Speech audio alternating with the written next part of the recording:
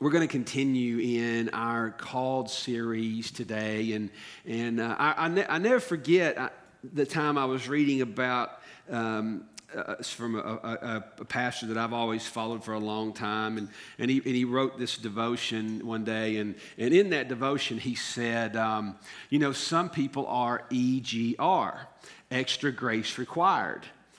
You ever been around some folks? You ever notice there's some people that should come with a warning label?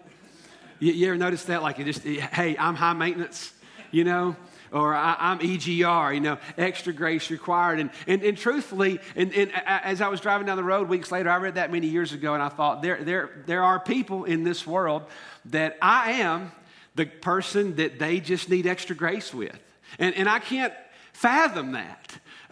It's hard for me to accept that, but there are people out there that, pray, God, give me patience with Jason. And I don't know who you are, but I don't like you anyway, and I'm just making that up. I just wanted to see if y'all were awake.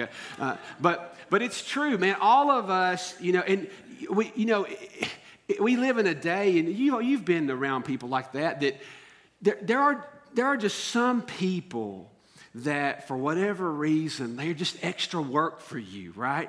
Okay, don't start thinking of people and getting locked into bad thoughts, because there's some people you can think of and your attitude just goes south, right? I'm not talking about those kind of folks. I'm saying there's just certain personality types that really make it hard, and I think that's the way it is. It's just hard for us. You've seen times in your life where you're like, I don't want to deal with them, man, or certain situations, because time is costly. Time is one of those things that we really do, we all use this word busy all the time. You think about it. Think about how often you're approached and people say, hey, I don't want to bother you. I know you're so busy. Busy makes us feel like we are important. Busy is often a way for us to feel like, that people don't want to be bothered, especially in 2020. We all live lives that are rapid paced. But we're going to look at some words with Jesus today that are going to, I think, shine some light on that. It's tough because we live in a world that I don't see it going the other way. We just live in a world now that is increasingly self-absorbed. And that's just the reality. I mean, who would have thought, you guys, no kidding, who would have thought that it would be normal, right? Even 10 years ago, who would thought that it would be commonplace? Nobody would question it. Everybody would think it's just normal for, people to create digital shrines to themselves. And just, click, this is me eating, click, this is me with my awesome friends, click, this is me with my fish, click, this is me with my new hair, which, no kidding. And but we all have done it. I'm guilty. We've all done it. But who would have thought that would be normal behavior?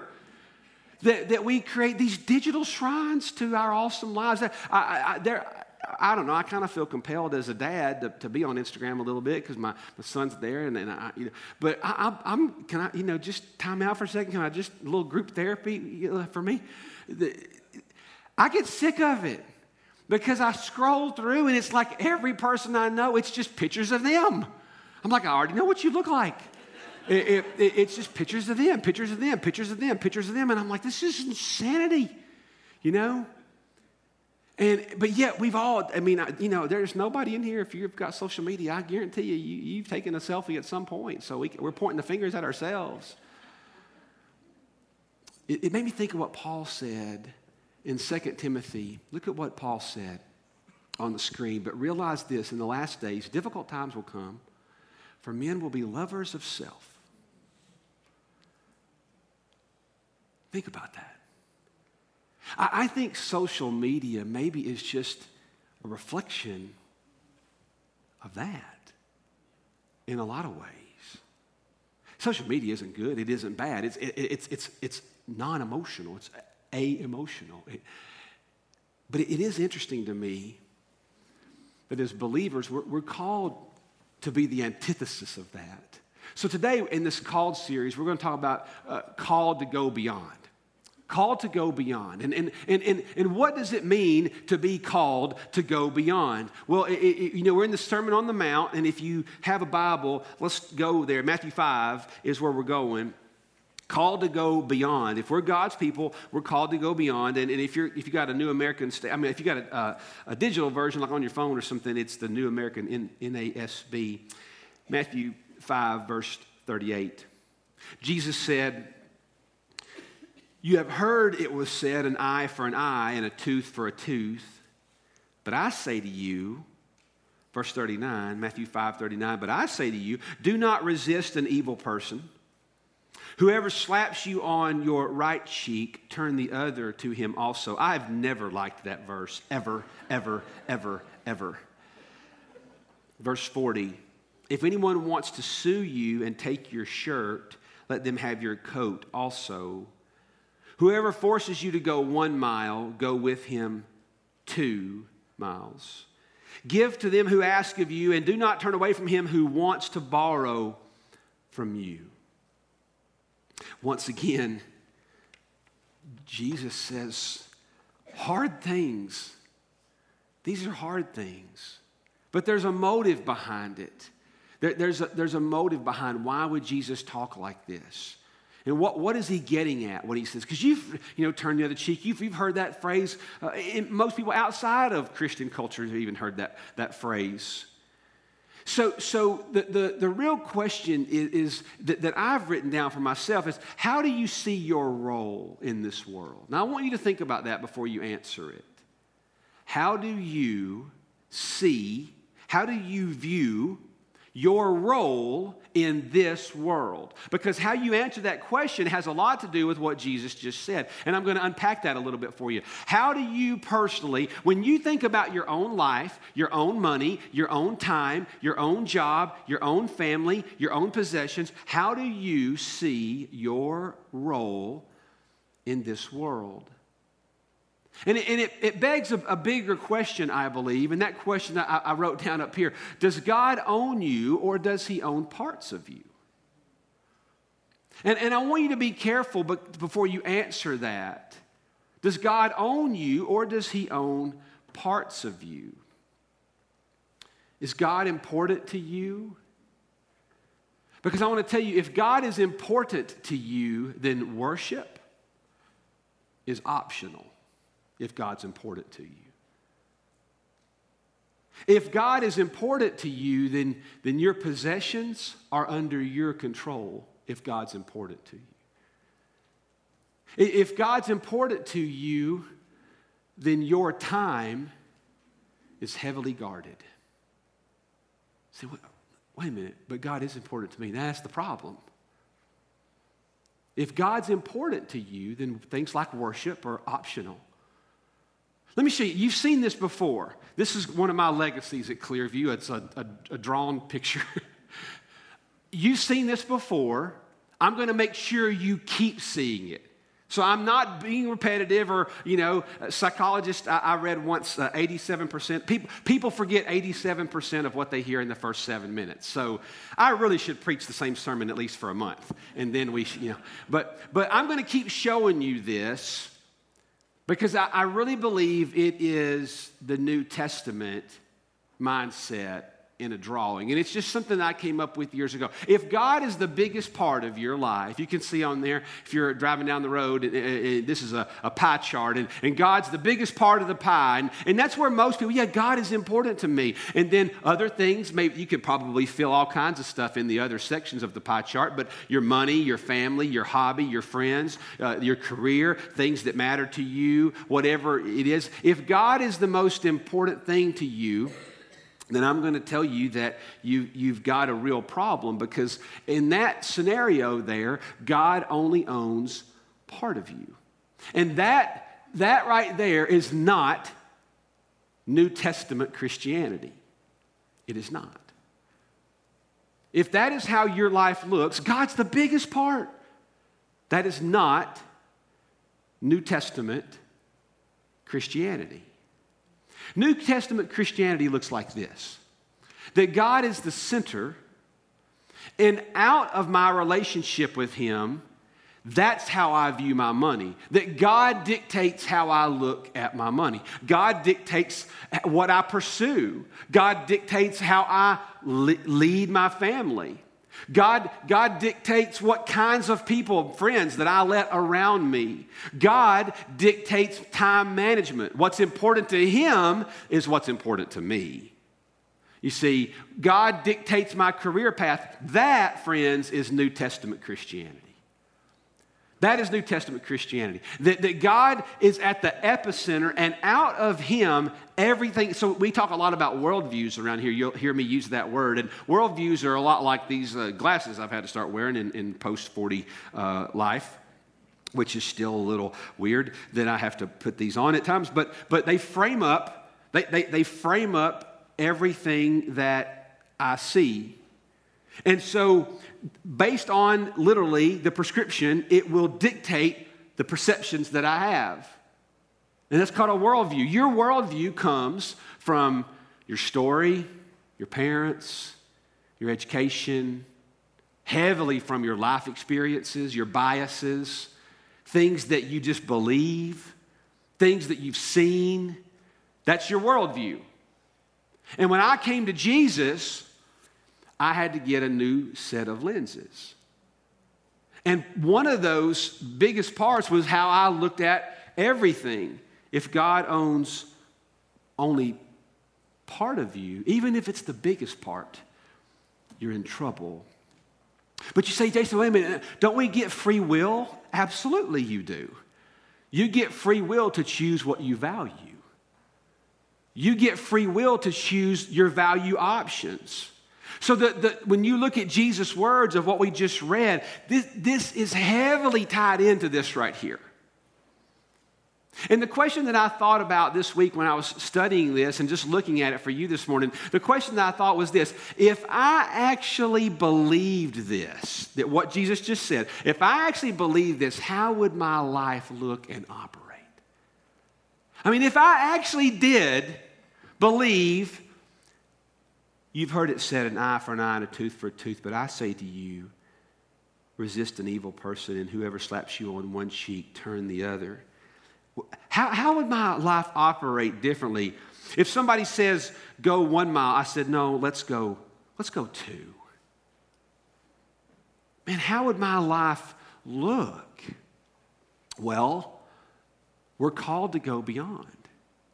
So let's take a look at that for a second. Because these aren't easy things. And Jesus is up to something here. The Sermon on the Mount is deep and incredibly simple, but it confronts me every time I read it. So how would my life look and operate? Well, I would put that in a few categories. One, I would say wrongs done will be restored by God.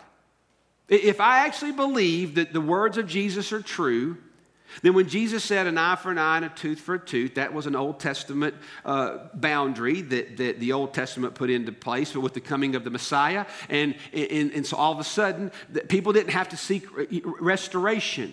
In other words, restoration had limits. There was a legal system there kind of involved in this. So when Jesus is talking about an eye for an eye and a tooth for a tooth, or somebody slap you on one cheek and turn the other, so let me tell you what he's not saying, okay? And listen to me really close. There are people that have taken this verse to incredible extremes. Like there are people that believe it is biblical to be 100% pacifist. And I'm telling you, that is not what Jesus said. That is not what he said. I can promise you that if you come into my house, you will encounter a preacher who is not a pacifist. I will invoke the old pilgrim.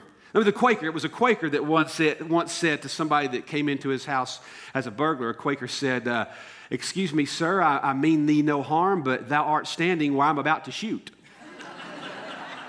And that's the truth. That you may not even get that much from me, actually. No, Jesus did. Let me see what Jesus is not saying. Jesus is not saying that we're to be doormats. There's no place in the Word of God that you're to be a doormat. Jesus had incredible strength under control. He did. So an eye for an eye, tooth for tooth, is the simple idea here is that justice, listen to me, justice is up to God. And what I want to say to you, friends, if you've been hurt, what this means is that revenge is never Christ-like. Revenge is never Christ-like. It's just not. Have you ever noticed that, like I've noticed about myself, I am at my creative best when I want to get back at somebody. I'm serious, man. I can come up with, I tell you what I'll do, and I can come up with stuff, man. I've had some creative moments thinking about revenge. Because why do you want revenge? Because they deserve it. You're right? They hurt you. They did. Listen, and I think sometimes the hardest part about forgiving somebody is sometimes there's something inside of our minds that tells us, well, if I forgive them, then it makes it as if what they did was okay. And what they did wasn't okay. It wasn't right. It should have hurt you. It should have messed with you. That's what the devil meant for it to do. Some of you have gone through just speechlessly awful things. But I can promise you, friend, that there's no amount of retribution that you would want to dole out to somebody that is going to equal God's justice. And truth be told, you don't want any person coming under the wrath of God. Even the most evil, vile people in the world, oh, that I would wish they would come to Christ. Because let me tell you, the day they stand before a holy God, that day they will see. They will see. And so we are not called to be revenge takers, but we can defend ourselves for sure. Let me tell you, there's no honor in the world. There's no honor in watching somebody be harmed. There's no honor in letting somebody be hurt. There's no honor. I heard a missionary once that was, they said when they went to their missionary training in a hostile environment, the person leading the missionary school said, "Do not be easily killed." Interpret that however you want. Just don't be easily killed. So we understand that wrongs done to me will be handed out by God, and so that's what Jesus is meaning here, that I trust the Lord with wrongs done to me. How else would my life look different if this whole thing, if anyone asked to sue you, take your shirt and let them have your cloak also? You see, so I would say it this way, that possessions are on loan from God. Your possessions are on loan from God. So see, in that day, when if somebody was asked for their shirt, no big deal. But your coat, your outer garment, by law, that was off limits because somebody could literally be exposed to the cold. And now people didn't have what we have now. This might have been the only blanket they had at night, even though they lived in a small hut or, people just didn't have the security that we have now in homes and dwellings. So Jesus is saying, no, well, wait, I can give him my coat. What's he getting at? He's getting at the fact that your heavenly Father knows what you need. He's going to cover that in the next chapter. See, your heavenly Father knows what you need. So kingdom people, if you really want to call yourself a kingdom person, I will tell you that kingdom people view their portfolios as God's portfolio. That's how they view it. Kingdom people see my portfolio as God's portfolio. Because I want to tell you what the options are, friend. If God is not your investment planner, then I'm going to tell you, listen to me clearly. You may be wise with money, but if God's just important to you, if God isn't the source from all things that flow, if your possessions are not on loan from God, if you're in control of your possessions, then I want you to hear me very clearly. You will always get the best that you have to offer. You'll always get the best you have to offer. Did you hear? I meant to say it just like that. If you are the manager of your wealth, if you're in control of all that you have, you'll always get the best you have to offer. But when the Lord is in control of your life, when it comes to your resources, then you know how you do see yourself? You just see yourself as a manager. That my wealth, whatever it may be, my wealth is just His gain. My wealth is His glory. You know, it's interesting to me. Clearview is a church positioned, depending on what I keep up with, our county. Lived here 18, 19 years, and I keep up with where our county is positioned across the nation. And depending on who you read, we're anywhere from Williamson County's in the top 7 or up to the top 15. I've never seen it go beyond 15th. Wealthiest county in the nation. In the nation. Whole country. Top 10. And yet, even at our church, the biggest discussion we have as a staff all the time is how are we going to fund what God calls us to do in the 7th wealthiest county in the country. And that just ought not be. It just ought not be. It ought not be because, well, I'm going to get to that in a minute. I don't want to hit that too soon.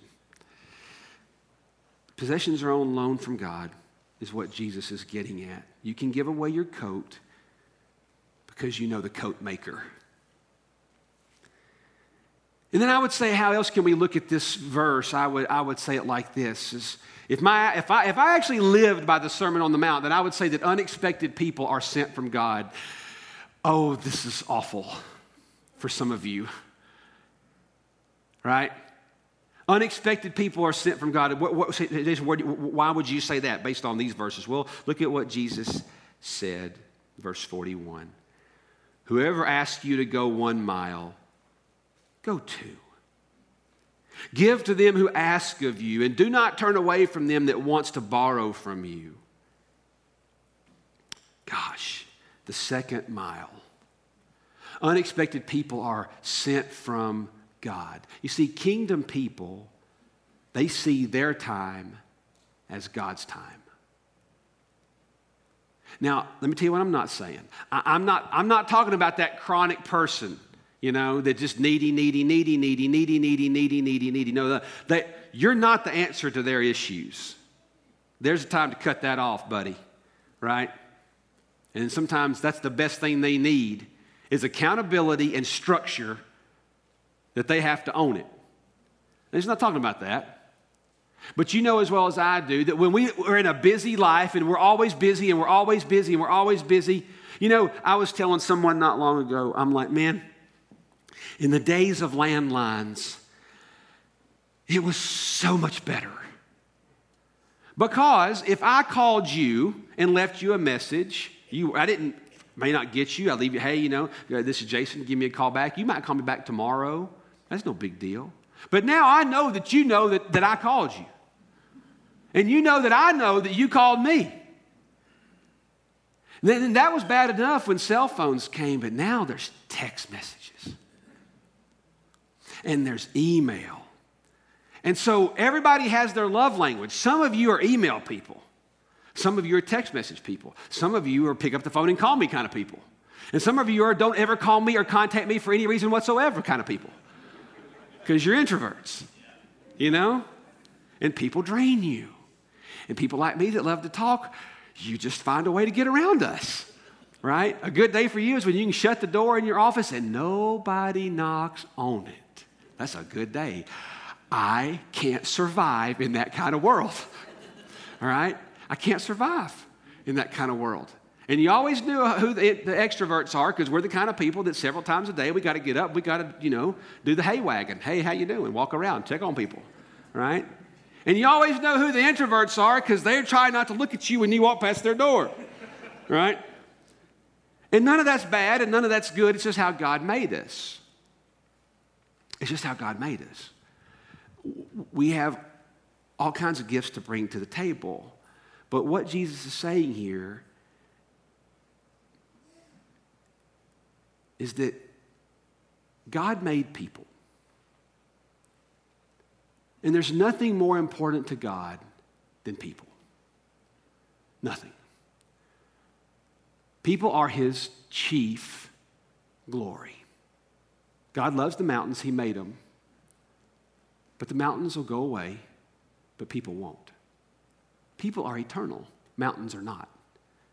Work is not eternal. Aren't you glad? Praise God. Hallelujah. Yeah. So kingdom people see people as God's most important possession. So for some of you, you would go deeper with God. No kidding. Trust me.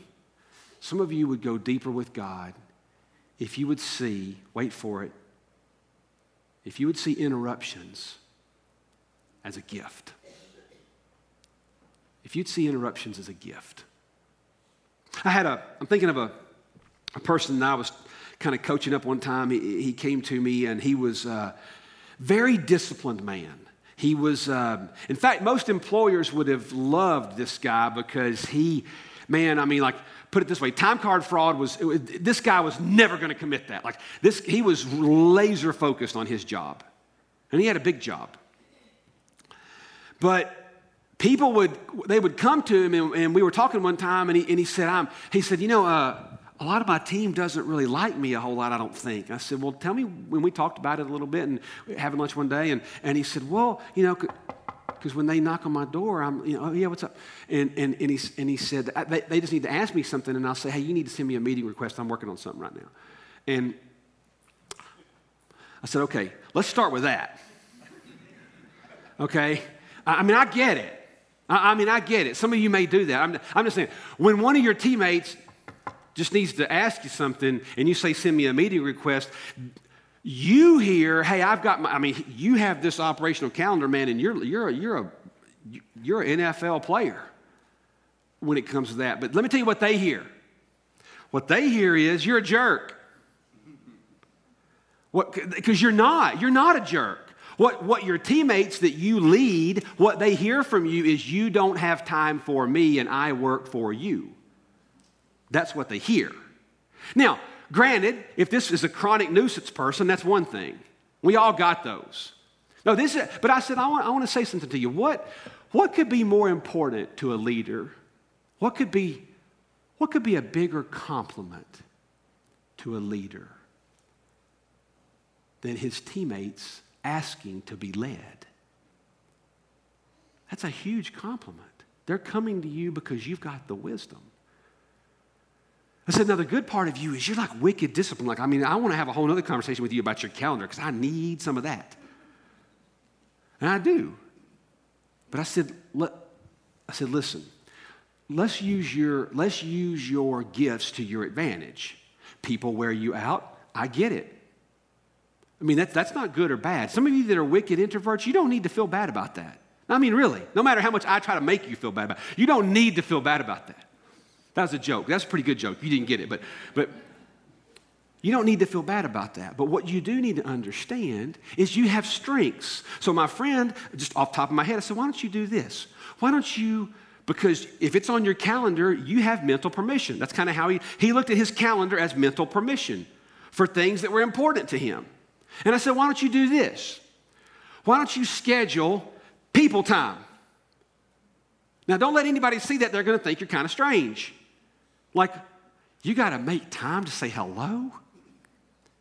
But I said, twice a week, schedule 30 minutes to walk around the office and talk about anything but work. Now, I said, let me tell you what's going to happen to you. The first 4 weeks, they're going to think you have cancer. Now, I'm not kidding. They're really going to think you're dying. He said, you think? I said, no, I promise. Because you never do this. They're going to think you're up to something. You're going to get really strange looks. The first 2 weeks is a wash. This is honestly what I told him. The first 2 weeks is going to be a wash. And then they're going to start to see that you're not up to something, but it's on your calendar, and you're learning to just love people better, but you're using your structure of your personality to do it. So I said, let's get lunch in a month. So we did. Month comes back. He said, you know what's funny? All that was true. Like the first 2 weeks, all I got was, what's up? What do you need? Am I fired? Because you never come to my office. I said, but after about 3 weeks, he said, I began to see the guard go down. And the health of his team went up. Because God made him not to be wicked relational, super relational, crazy relational, but God did make us for people. Interruptions can be sent from God. Not always. But we're called to go beyond. And if we can't be there for people, then who can we be there for? Because God called us to reach people. And that's true for extroverts and introverts and people right in the middle. You see, when we're so locked in to our own agenda and we're so locked into our time, let me tell you what's going to happen to you. When you are a slave to the task, then you're often never fully present. You're never fully present. People are kind of like Lucy, want, and Snoopy. People are just noise. But I can promise you, at the end of your life, people will matter, and your job won't be nearly as important as it is to you right now. But people will be. In your job, at the end of your life, you're not going to be surrounded by spreadsheets. That's awesome. You're not going to be surrounded by more metrics. You're not going to be surrounded by more sales sheets or P&Ls or more lesson plans. You're going to be surrounded by people because people matter most. And we're called to be fully present. Now, why would Jesus say eye for an eye, tooth for tooth? Why would he say give them more? Why would Jesus say if they want to go 1 mile, go 2? Why? Why would Jesus say that? What's he getting at? Is Jesus trying to make us nicer people? No. In fact, I think the Sermon on the Mount at times is looked at as a way to be nicer. That is not what Jesus is. He's not getting at being nicer, better, easier to be around kind of people. It's not what he's doing. Jesus didn't write this for the whole world. Jesus didn't say this for the whole world. The standard is for Jesus followers. That's who the standard is. The standard in the Sermon on the Mount is for Jesus followers. And Jesus followers are called to go beyond. Why? Why can they take off their coat, even though it was a prized possession, and give it to somebody else? Because they know they are not living for this world. Why can Jesus people see a person as a gift and not an interruption? Because we're not living for this world. We're called to live beyond it. Why can Jesus people not sue, and that is not pursue retribution and revenge? Because we know we're not the judge to bring out the wrath. You see, we're not living for this world, and that's why we're called to live beyond it. That's how the kingdom life looks. And I think there's probably no better truth teller. If you want to prove anything that I've said to you today, if you want to put any of this to a test, well, I've got one for you. And it's really simple. If you question any of what I've said today, I can tell you, you and I both share something in common. And it's the ultimate test that we are called to let God be the judge of the wrongs. We are called to let our possessions just be managed because the Lord loaned them to us. They're not ours to keep. And we're called to see people as God's great gift. Why is that? Well, that simple test is there's going to be a day when you die. You realize that's coming, right? There's going to be a day that you die. And on the day that you die, you literally will have no clothes. I don't know what the judgment seat of God looks like. I don't know what is going to happen on the other side of the river, as it's said, but I can tell you, you will not have clothes. You will not have a 401k. You won't. You will not have assets. Think about that. Everything that you worked so hard to get, you will have none of it. Well, I'm working really hard to have something for my family. Your family can squander that in a day. You ever seen that happen? Their family works really hard to leave something behind, and they just sell it all, and within a year, it's all gone. Nothing you work for is protected. Nothing that you work for it. Does that mean we don't work for it? No, that doesn't mean that. What it means is, though, there's coming a day when we're literally going to own nothing, have nothing. We have nothing in the end. And that's okay. It's actually more than okay. It's the way it was designed to be. It's the way God meant for it to be. Because we are told later in the Sermon on the Mount to trust the God that made it all. So I can look at people as, well, my time is kingdom time. I can look at possessions as just something that I manage for God's glory. I can look at injustices, even done to me, as something that come with the territory of this place called earth. It's, you know why this matters so much, y'all? It matters so much because I wonder sometimes if Christians aren't spending a ton of energy trying to make heaven on earth when it was never meant to be that. It was never meant to be that. This is not heaven. You don't want it to be. We're called to live beyond it. And if we can get our minds wrapped around that, then God's freedom to use you in ways that you never thought possible are going to open up for you. When you hold everything loosely in your hand, you know, maybe the easiest way to leave it today was that for every one of us in the room, maybe the most worshipful thing we could all do is just loosen your grip.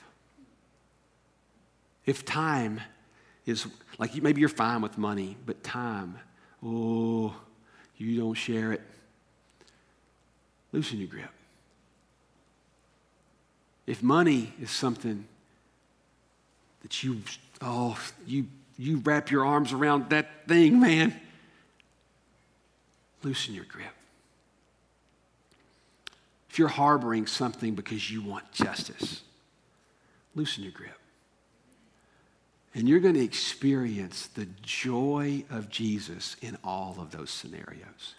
You know, you often don't think about sharing something with somebody like a tweet or an email or sending them a sermon or sending them a podcast. You don't often think of that as missions, but it is. It's not that you have to send it to the whole world or post every single thing we do at Clearview on your feed.